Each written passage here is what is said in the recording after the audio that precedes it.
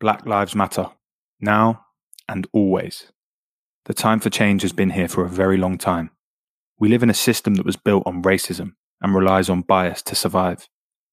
The system will not overturn itself. It's up to we, the people, to do that. If you find that statement uncomfortable, ask yourself why. If you are making excuses for police brutality, ask yourself why. If you are more concerned with burning buildings than a human life, ask yourself why. This isn't about black versus white. It's about everyone against racism.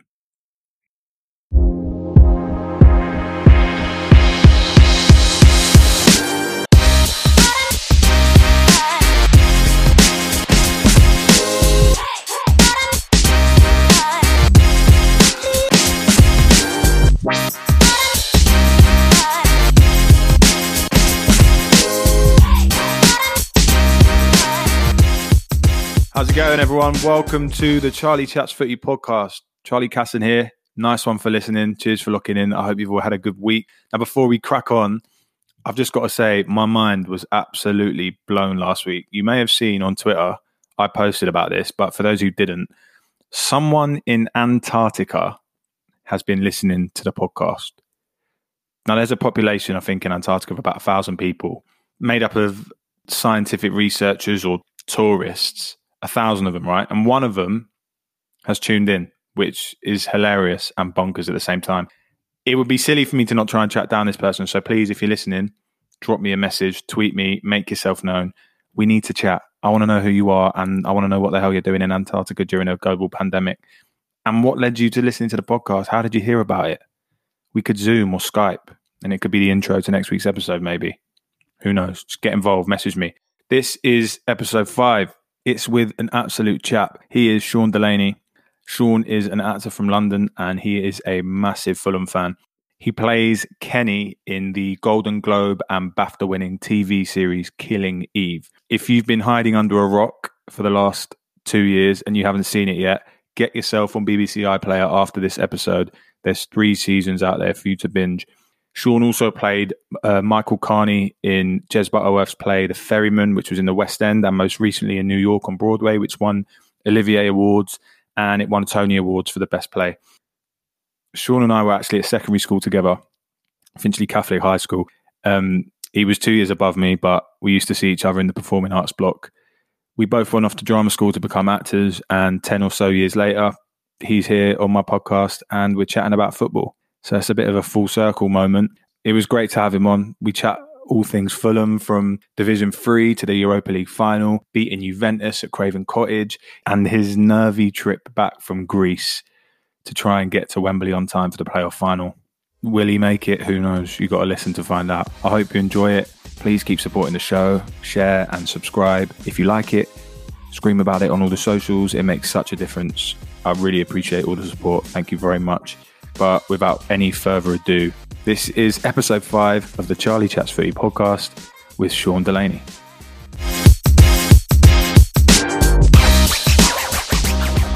Shawnee boy, thank you for coming on, mate. Not at all. Thank you for having me. I'm going to start with a very simple question. Why Fulham? It's a good question. I didn't have too much choice on the matter. In fairness to me, my granddad came over from Ireland in the 50s. And moved he was living somewhere in between Willesden and Kilburn. And he was a singer in the Irish dance halls, and there's a load of Irish dance halls down there and down in Hammersmith at the time. But during the day he was training to be a mechanic, and a lot of the lads he was doing his apprenticeship with were Fulham fans. And so they dragged him in. So there's like a mix between the Irish community that he moved into with his work community. I think when he first went, it was the time when Fulham had Johnny Haynes and George Cohen, who George Cohen was part of the 66 World Cup winning squad. And up until, it's a bit of trivia, up until I think maybe a year before, Johnny Haynes was captain for England at the time. And had a car accident and broke his leg, which is the only reason he wasn't in the 66 squad anyway. but arguably he was one of the best midfielders in the world at the time. And so I think my granddad saw these lads playing, particularly Johnny Haynes, kind of fell in love with the club, fell in love with the ground and the player. And that's all she wrote. So growing up, what's your earliest football memory? Ooh. I think it's definitely, I don't remember much about my first game of the cottage. I couldn't tell you what score it was. I know I was young. I know I was maybe 3, and we were in what would now be League 2. It was called Division 3 back then. And I think my only memory of it was staying after the game and seeing our goal scorer, who I think his name was Paul Moody at the time, was being stretchered off after the game. So that's my clearest memory. But I don't remember too much about the game, but I definitely remember a lot about the ground. And we've been quite a football heavy household up until that point. But that's definitely my first memory of football, I think. So I'm sure I've seen a photo of you somewhere, either on your Instagram or Twitter, or maybe even an article somewhere of you as a young boy wearing a young Fulham kit with face paint on your face. Yes, yeah, that was a couple of years after, I think. Do you know what? I have a feeling, because I'm not one for having my face painted very much anyway, even now. I think, if I'm right in my head, I think that was when we were sponsored by Pizza Hut, which I think was our first season in the Prem. Iconic shirt. It was an iconic shirt. Listen, I was looking back at a few of the shirts. I kind of feel like Fulham's kits have got slightly worse as it's gone on. I was looking at the old retro stuff, and maybe just because it's in fashion nowadays anyway. But like, God, we had some good kits. That Pizza Hut kit was obviously our first season in the Premiership for a long, long time. Premier League even, before I lose all your viewers. And we got to the FA Cup semi-final that year against Chelsea, and I think we went down to Villa Park, which I have a sneaky feeling was my first technical away game, or the first game away from the cottage. And we played Chelsea at Villa Park in the semi-final and got beat 1-0, I think by like a sceptical Louis Sahar own goal or John Terry header, a bit of both. I think that's when I got my face painted.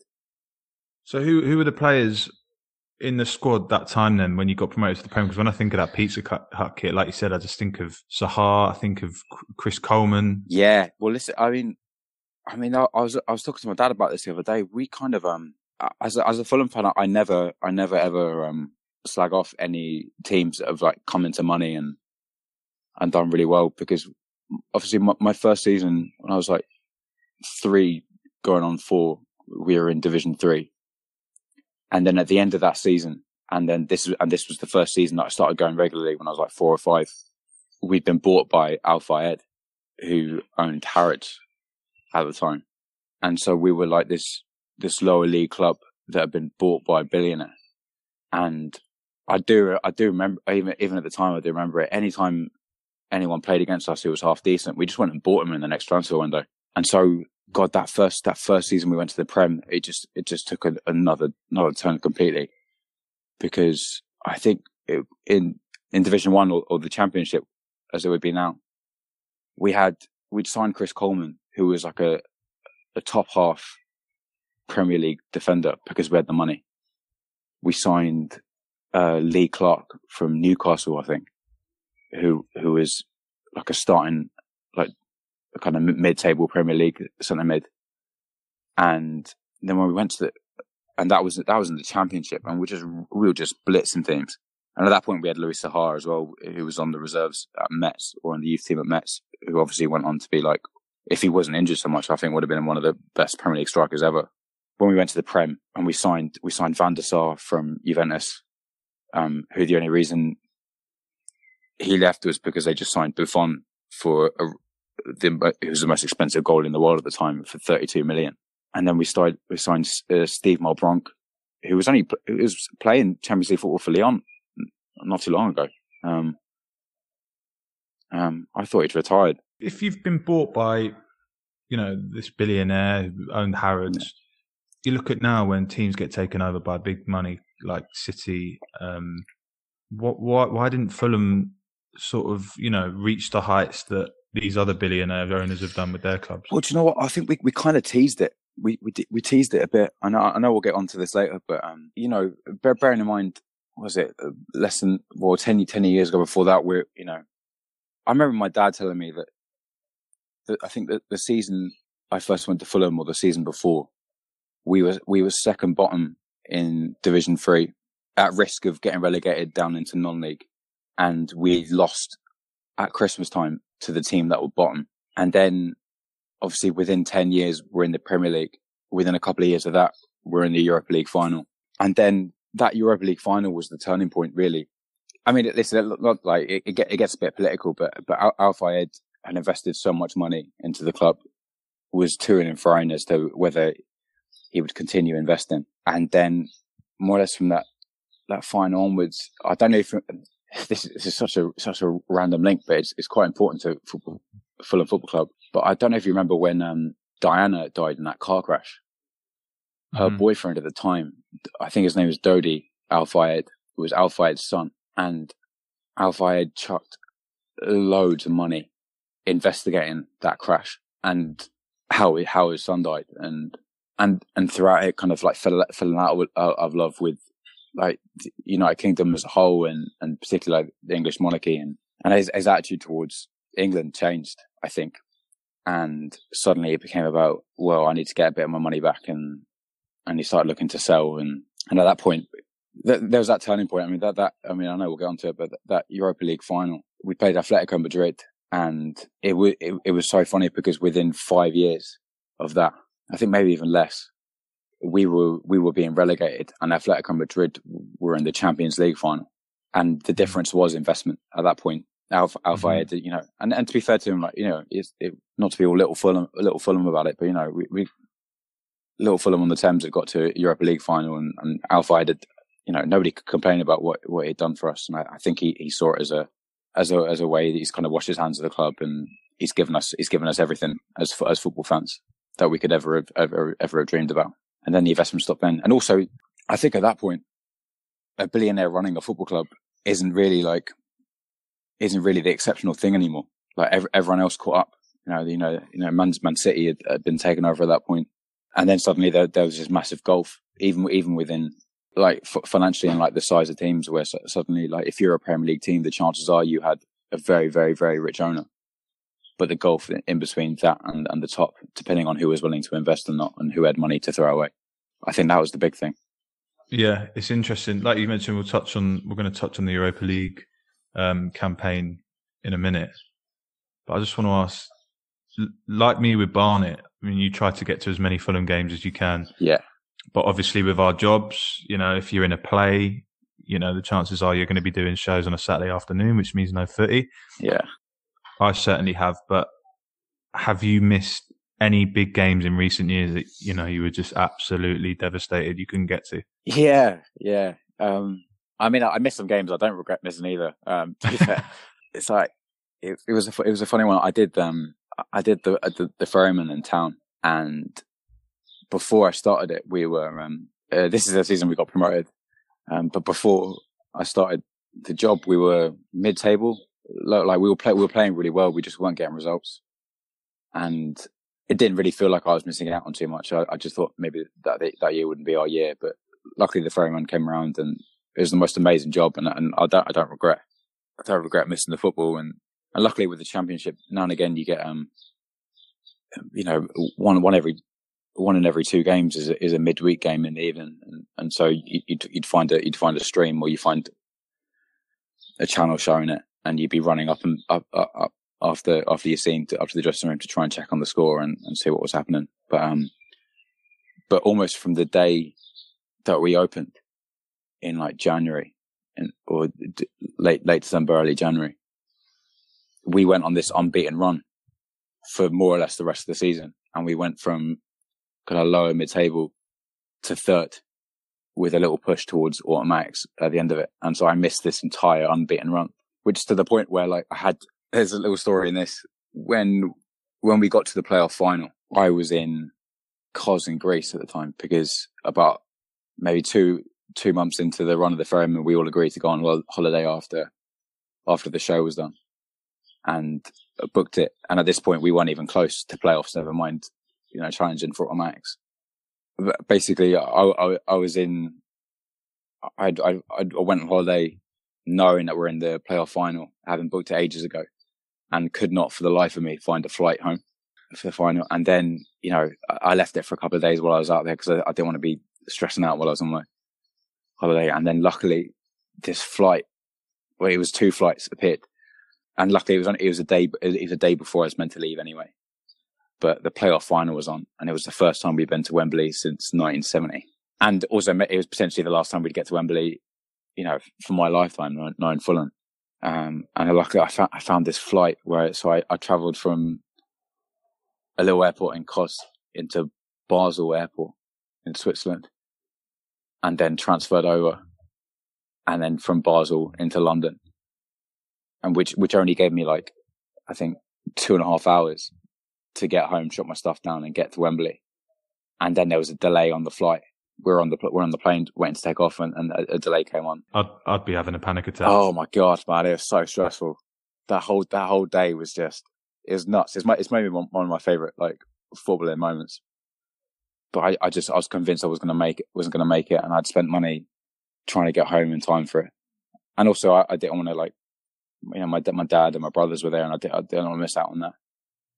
And luckily we arrived. I bombed out of the airport, managed to get home with maybe an hour to go before kick-off. And luckily I was living in West London at the time anyway, so it didn't take me very long. So I got there about half an hour, got to Wembley about half an hour before kick-off, synced to Guinness. And then if my heart rate wasn't through the roof already, obviously we were 1-0 up against Villa at Wembley, and we got Dennis Adoy sent off with about 20 minutes to go, which is the longest 20 minutes of my life, I think, to this day. Not that I change it though. It's an amazing way to get promoted. What was that like, when the final whistle went and you find yourself back in the Prem?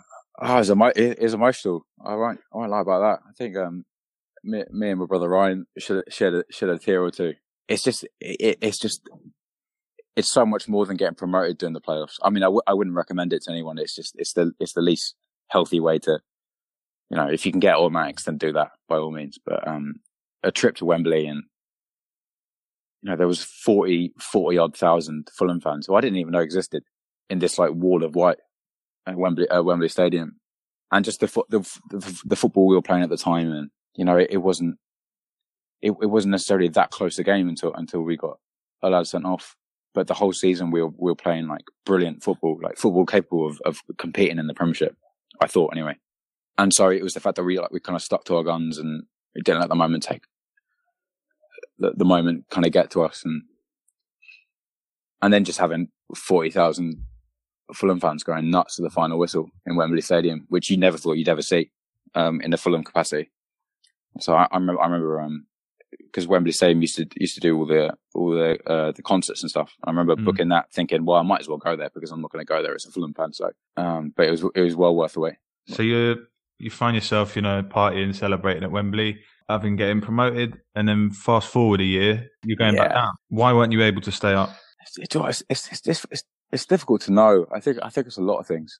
I mean, listen, luckily in a similar way to the Ferryman in London that time, this is the positive side of it. I did the Ferryman in New York from December of that year as well. So I missed a lot of just after Ranieri came in, I missed a lot of that. And we were just getting battered, and it just wasn't fun.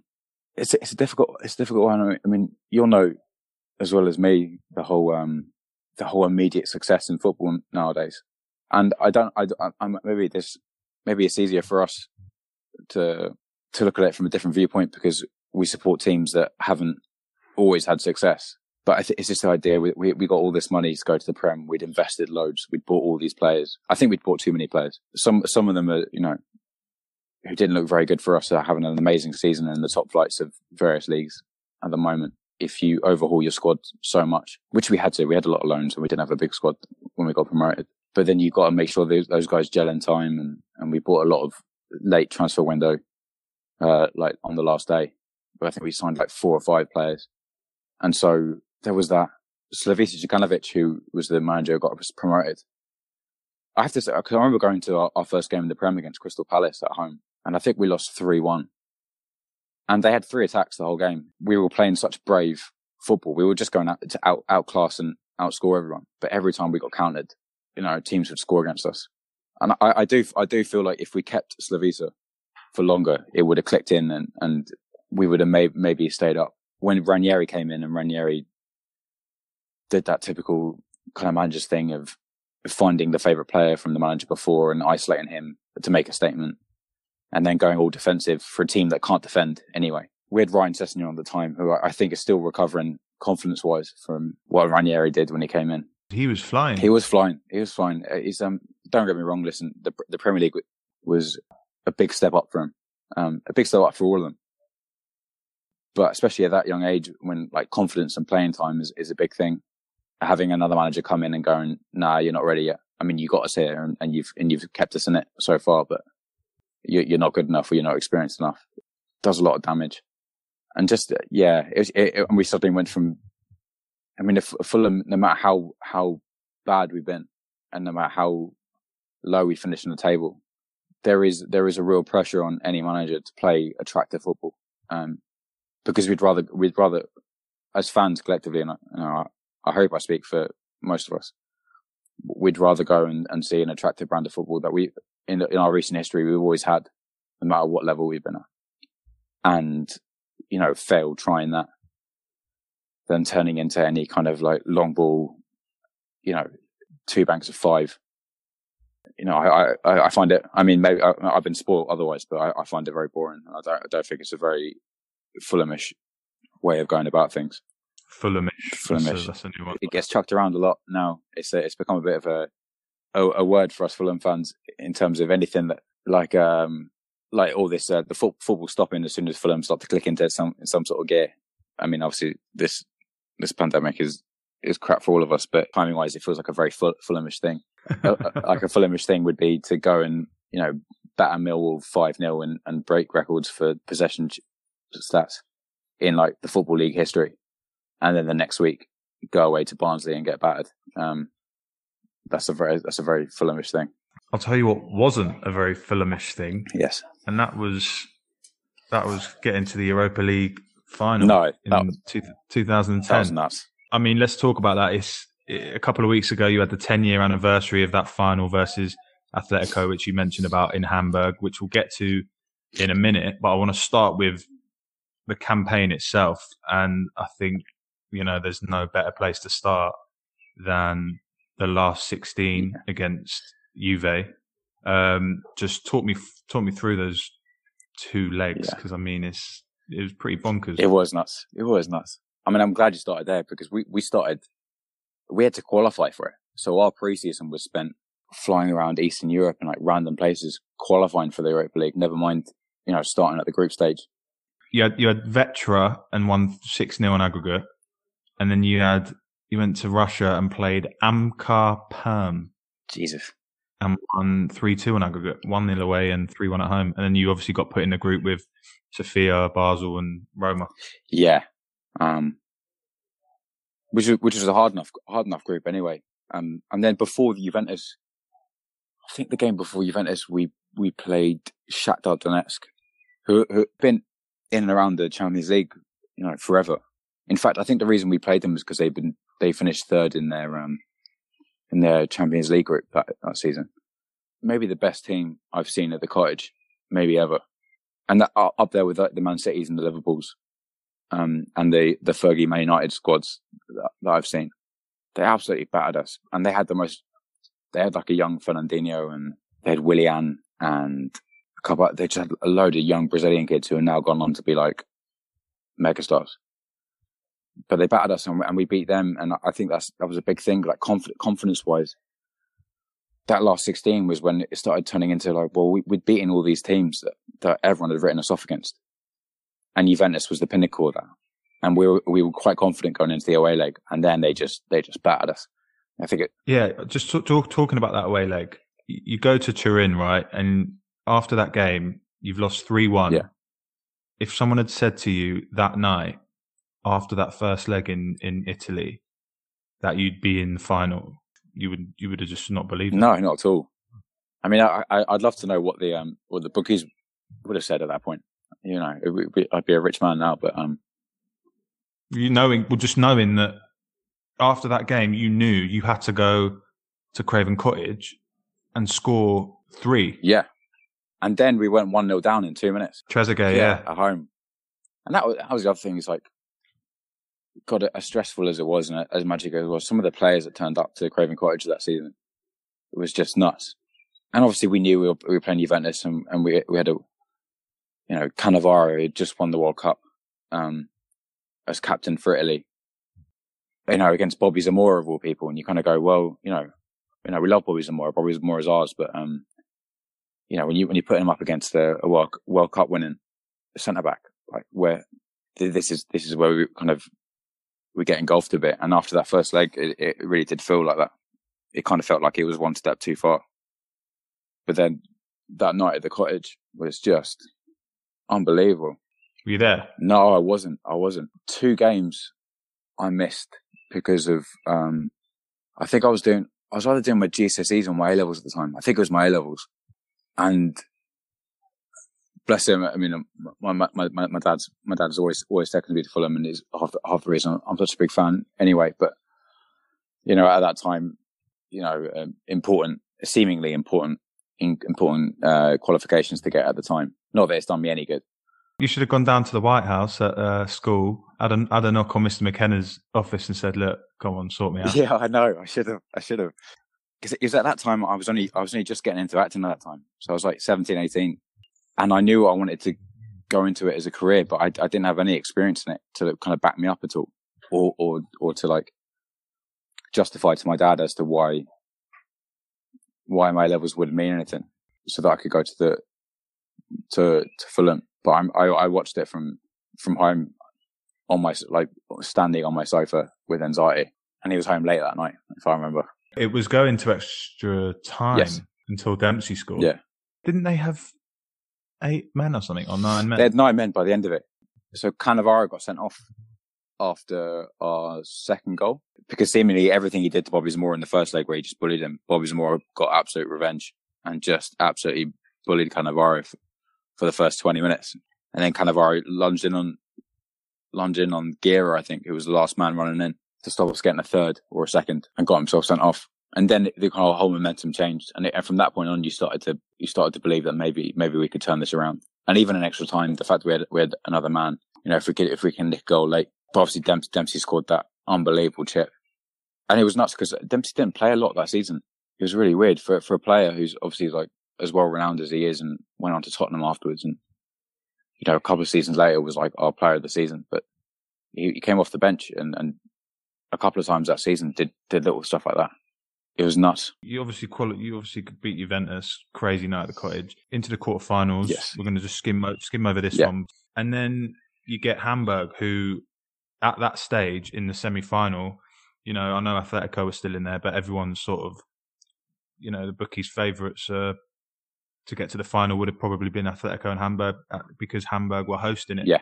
So obviously you go there in the first leg, draw 0-0, and then tell us what happened at the cottage. Oh, so I was there for that night. That was nuts. It's maybe one of the best nights at Craven Cottage in our history, I think. Again, we went 1-0 down. Mladen Petric scored this free kick from about 30 yards away into the top corner. And it was nuts because, typically if anyone scores a 30-yard screamer against you, you kind of just, you sit back and go, well, okay, it's been nice while it lasted. And you don't save those. So, fair enough. It's been nice. Like, what a great thing to talk about. And then maybe about 3 seconds after the goal, and I have to say the away fans throughout that whole season in the Europa League were nuts. They were so brilliant. You kind of get like all those different cultures, footballing cultures from like European teams, and how much it means to them. And even the teams we were beaten, comfortably, would come to the cottage and they'd be so loud the whole way through. And there'd be flares going off. But so anyway, the Hamburg fans were going nuts. And then this chant started, and it's a bit iconic now in football history. I'm not a big one for like reminiscing on chants or songs and stuff like that. But this chant started off in the back of the Hammersmith end where I stand, and it was like, "Stand up if you still believe." And unfortunately, I mean, the thing with Craven Cottage, so you got a lot of people, even in the European nights, would have a lot of people sitting, especially along the Thames and the Riverside stand and the Johnny Haynes stand. And it's like, so this chant, "Stand up if you still believe," and just went on and on and on. And we kind of drowned out the away fans cheering their goal. The whole of the cottage stood up and stayed up for the rest of the game. And then it's just like we cranked into a different gear and just absolutely battered them. like relentlessly for the rest of the game. Two really quick fire goals because obviously at 1-0 down, you're out. But, you know, it was 65 minutes on the clock, 1-0 down. Yeah. Knowing you've got to score 2 in half an hour. Yeah. And then to get 2 goals in the space of 7 minutes. Yeah. It must have been crazy. It was nuts. Yeah, I mean, it was on the Fulham website, replayed it the other day on its anniversary. And I forget how old our squad was. You know, we had a whole team of players who were at one point really, really good and playing in like top level prem teams who'd all come towards the end of their career to kind of give themselves another kickstart again and play under Hodgson, who was very tactical. But I just remember that first goal. I remember watching it from the cottage and Danny Murphy, who was our captain at the time, putting this long ball over the top, which we didn't often do. I'm sure Van Nistelrooy was up front. Yeah, he was. He was, wasn't he? God damn, I know, like some of the players there. I mean, Van Nistelrooy was obviously towards the end of his career a bit, and he had a history of just battering Fulham as well. So yeah, Simon Davis got that equaliser, and then it kind of just felt like we were going to do it. That's really odd. It just felt like the whole footballing world, and they were at that point. I remember, Fulham had become. I mean, Liverpool were in the other semi-final, but a bit of people. It felt to me like the football community had really got behind the idea that, that the little club in London had gone from the qualification processes to the semi-final, and were in touching distance of a European final, and it kind of just felt like the whole world wanted us to go through. And then Guerra got that winner, and I've never seen anything like it. Do you remember if the Liverpool Atletico semi-final was the night before or the night after? Like, did you know who you were going to be playing in the final at that point? I think they were the night after. They were definitely the night after, because there was that natural anxiety of there's that thing of like, well, we don't want to go to, as great as it is to get to the final. And obviously we weren't too delicate about who we were playing, and to get there in the first place was amazing. But if you were being like really romantic about it, playing another team from England who have beaten you a lot in previous seasons would kind of diminish the idea of going to Hamburg to have another European night again, to have an all English night. And also just in terms of for presence, I mean, because Liverpool have such a huge fan base. And this is the point. So like the other funny thing about it is that I think in Hamburg in the final, I think there was up to 10,000 Liverpool fans there, even though they didn't get there. Who had bought tickets? Yeah, because they'd already booked flights. They were convinced they were going. So they were the night after. And also I think in a funny way, I mean, we underestimated them. I mean, we clearly did. But I think we were hoping, like Liverpool had beaten us in the league. That's it. I think we'd drawn against them and they'd beaten us. So I think optimistically we were hoping for Atletico to then come out, because we thought we'd have a better chance against them. So they were the night after. And then obviously Atletico got through, I think, in extra time. Yeah, they did. Diego Forlan scored twice. God, Diego Forlan, man. That guy still haunts my dreams. He does. It was 1-1 until, extra time. You've done well. But I'm just looking at the teams now. I don't know if you remember this. In that Atletico team on that night, 10 years ago, you had a 21-year-old Sergio Aguero up front. Yeah. You had a 20-year-old David De Gea in goal. You've obviously got Forlan, Simao. You remember Simao? Yeah. He was there. Reyes was playing. Rest in peace to Jose Antonio Reyes. Yeah. But I mean, you got all these world-class players, and you look at your team, Chris Baird and Aaron Hughes. Yeah. Up against, Aguero and Forlan. That was it, man. Do you feel like, you were out of your depth? Do you know what? I think by that point, like, Fulham fans didn't know what being out of your depth was anymore. Because it's the same thing with, like, I mean, Hamburg had Zé Roberto in midfield. They had Zé Roberto, that might have been Wolfsburg. But they had Jerome Boateng at the back. They had Mladen Petric, who was like one of the top Bundesliga scorers at the time, who scored the free kick against us, and Ruud van Nistelrooy. And then before that, with Wolfsburg, who had a young Edin Dzeko up front, who was bagging it in. Also, Wolfsburg had won the Bundesliga. It was the first time Bayern or Dortmund hadn't won the Bundesliga the season before. And so they dropped out because they finished third in their Champions League qualification groups. But they were German champions. I think they had Barzagli, the Italian centre-back, who played for Juventus and won a Champions League, or got to Champions League final with Juventus not too long ago. He was playing for Wolfsburg. And then obviously you've got, the Juventus team speaks for itself. David Trezeguet and Del Piero came on towards the end. Cannavaro was obviously centre-back and captain. Buffon was playing in goal for the first leg and got injured, thank God. Some of the teams, like some of the players that we came up against that season. But then, listen, and Sergio Aguero, at the time we didn't have a clue about. But God, he just taught, like, Forlan got his name on the team sheet, but I think their man of the match that day was this Sergio Aguero, like this little lad who was just stronger than everyone else, quicker than everyone else. Picked on Chris Baird, unfortunately. And I think also by the end of that final, it felt like we were playing to leave it up to penalties and hope the footballing gods were with us again. You know, I mean, Fulham have never been in many penalty shootouts in my lifetime, but it feels like a very English European final thing to do, is to get to penalties, it seems. Also, like, for any one player to be responsible for losing a final based on a missed penalty, or you kind of just wouldn't wish that on anyone, especially that Fulham team who had got there in the first place, because suddenly to have one person to pin it on for missing a penalty. Was that campaign a Roy Hodgson masterclass, or was it, you know, it was just luck? What was it? I think I'd be lying if I didn't say it was a bit of both. You know, Roy Hodgson, you know, he's had a bit of a tough time of it since. You know, the season before, the reason we were qualifying for the Europa League is because we finished 7th. You know, that was back then when there was the obvious top 4, and then there was, I think, Liverpool and I think Liverpool in the top 4 at that time. But you always had like Everton, Villa, City at the time who were sort of flirting with, you know, Europe. And then Spurs, it was the start of Spurs starting to get quite good. But we finished above Spurs the season before, which is nuts to think, you know, where they've gone to now and where we've gone to. And so Hodgson had this way of playing. He's like, he had all these like really, really good, slightly aging, technically really, really brilliant footballers. Just drilled them so much. I was watching an interview with Bobby Zamora the other day, and he reckons by the end of like one season playing with Roy Hodgson, he would know how to play left back or right back in the Roy Hodgson team if he needed to. And also, it's like, if we ever got a goal against anyone, especially away from home, like, we were the masters of, like, apart from the Juventus game, of like an away team, of just like, you know, we'd save all the fancy stuff for the cottage and like the attractive football, but to go away and just shut teams down and just stop them from doing whatever they wanted to do. And obviously we had Breda Hangeland, who I think could have played at a higher level than us if he'd left after that season. He was too loyal.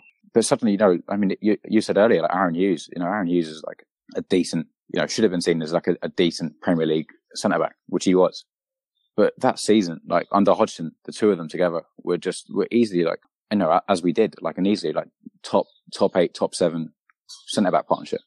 Well, hopefully, mate, the good days come back, because that was a special moment for Fulham, and, you know, everyone associated with the club. Yeah, it was crazy. I mean, listen, I'd love football back in some capacity, regardless of whether we're rubbish or not. I am missing it a lot at the minute. I don't know about you, but it's become very clear how embedded in our culture football is, I think, throughout all this, isn't it? 100%, mate. It's you realise how much of a big part it plays in your life. Yeah. I've realised how much I think about football. Yeah. Constantly. Yeah. And it's just not the same feeling waking up on a Saturday morning, you know, whether that be you go into the game or whether you switch on the telly. It's just emptiness, and there's nothing we can do about it. And the safest way going forward, who knows? But I just can't wait for that day to go down the Hive and or go to the pub and watch Sunday and just have a pint and watch the TV. It really does kind of, this is really showing the gulf in between, like financially, between the top leagues and the bottom leagues. But what's happening with Barnet financially through all this? Is it hit them really hard? Or? So I recorded with Darren Curry. Nice. And his episode came out a couple of weeks ago, and he was really honest. He gave a really honest interview, and I asked him about his future and, you know, whether he plans on being at Barnet long term. And he just said that he said he's been furloughed, and he knew as much as me. He was just really uncertain. All of our backroom staff got given their notice and when they're going to leave. I think it's had a massive effect on our academy, and for us, our academy is huge because we haven't got the funds to go out and buy big players. So we rely a lot on our academy. For example, we had a player called Jack Taylor, unbelievable player. Been with us since he was, I think, 16, 17. He's 21 now.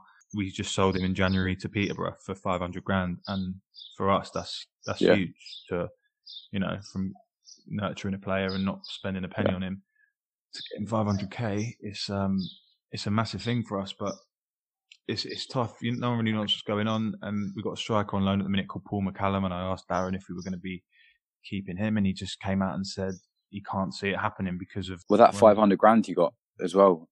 I mean, nobody can see this kind of stuff happening, but I take it that 500k is going to be eaten into to keep the club alive while all this is going on, right? So it almost becomes like a nullified transfer, right? exactly. And there's teams down. To be fair, right, we're lucky. We're one of the lucky ones in non-league because we've got amazing facilities.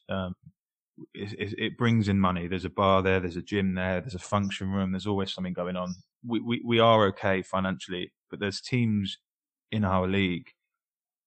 I mean, it's a bit like the Championship, right? It's very rare now. There's a team in the Championship that hasn't been in the Prem, and it's the same with the Conference. I mean, there's a lot of teams in the National League who have been in League Two, it's so tough to get out of. There's so many big clubs down there, but some of the clubs that aren't so big, your Barrows and teams like that, who financially, I don't know how they're going to survive. How they're going to survive as a club through this. It's tough. It's tough. Because also at that level, I mean, players' wages aren't. It's one of the things that upsets me with like people always associate professional footballers with having like this amazing wage, but like at that level, it's like you're just getting by. And I remember watching that. I don't know what you think of it as a Barnet fan, but do you remember that Salford City documentary they made?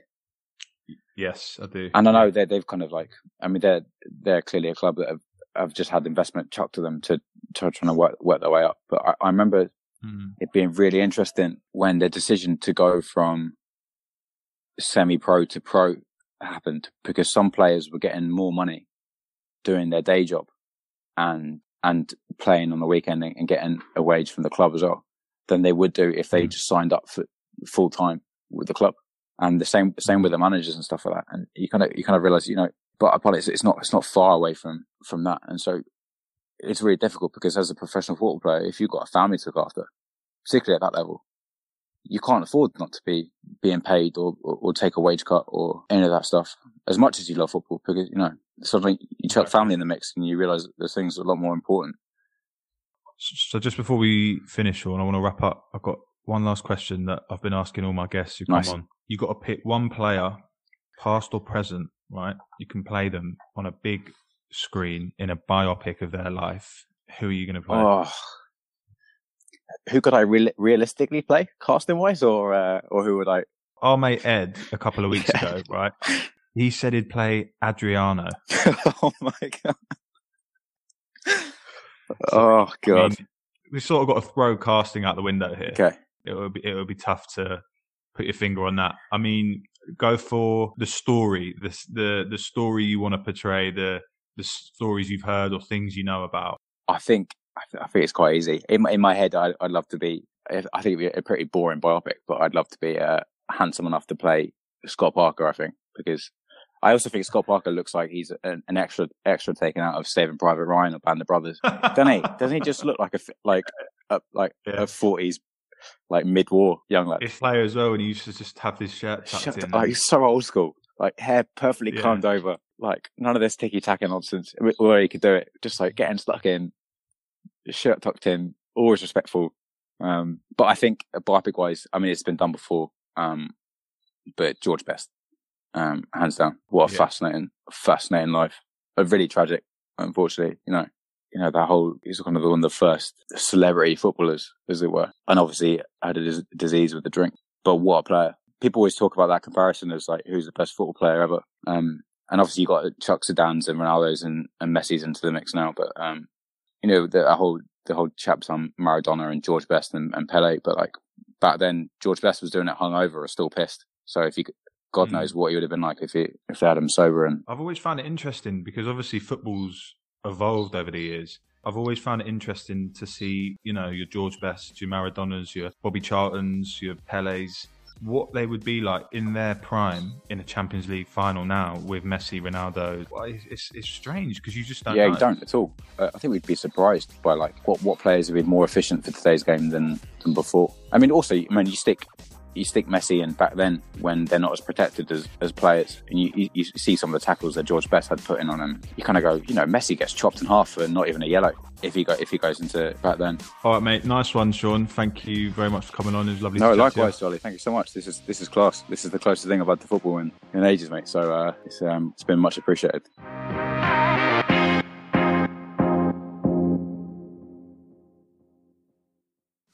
Today's podcast is presented by Podgo. Podgo is the easiest way for you to monetize your podcast, providing podcasters with a flat rate for ad space so you know exactly how much you're going to get when you include an ad from Podgo. I recently joined as a member, and you can too. Apply today to become a member and immediately be connected with advertisers that fit your audience. That's podgo.co. podgo.co.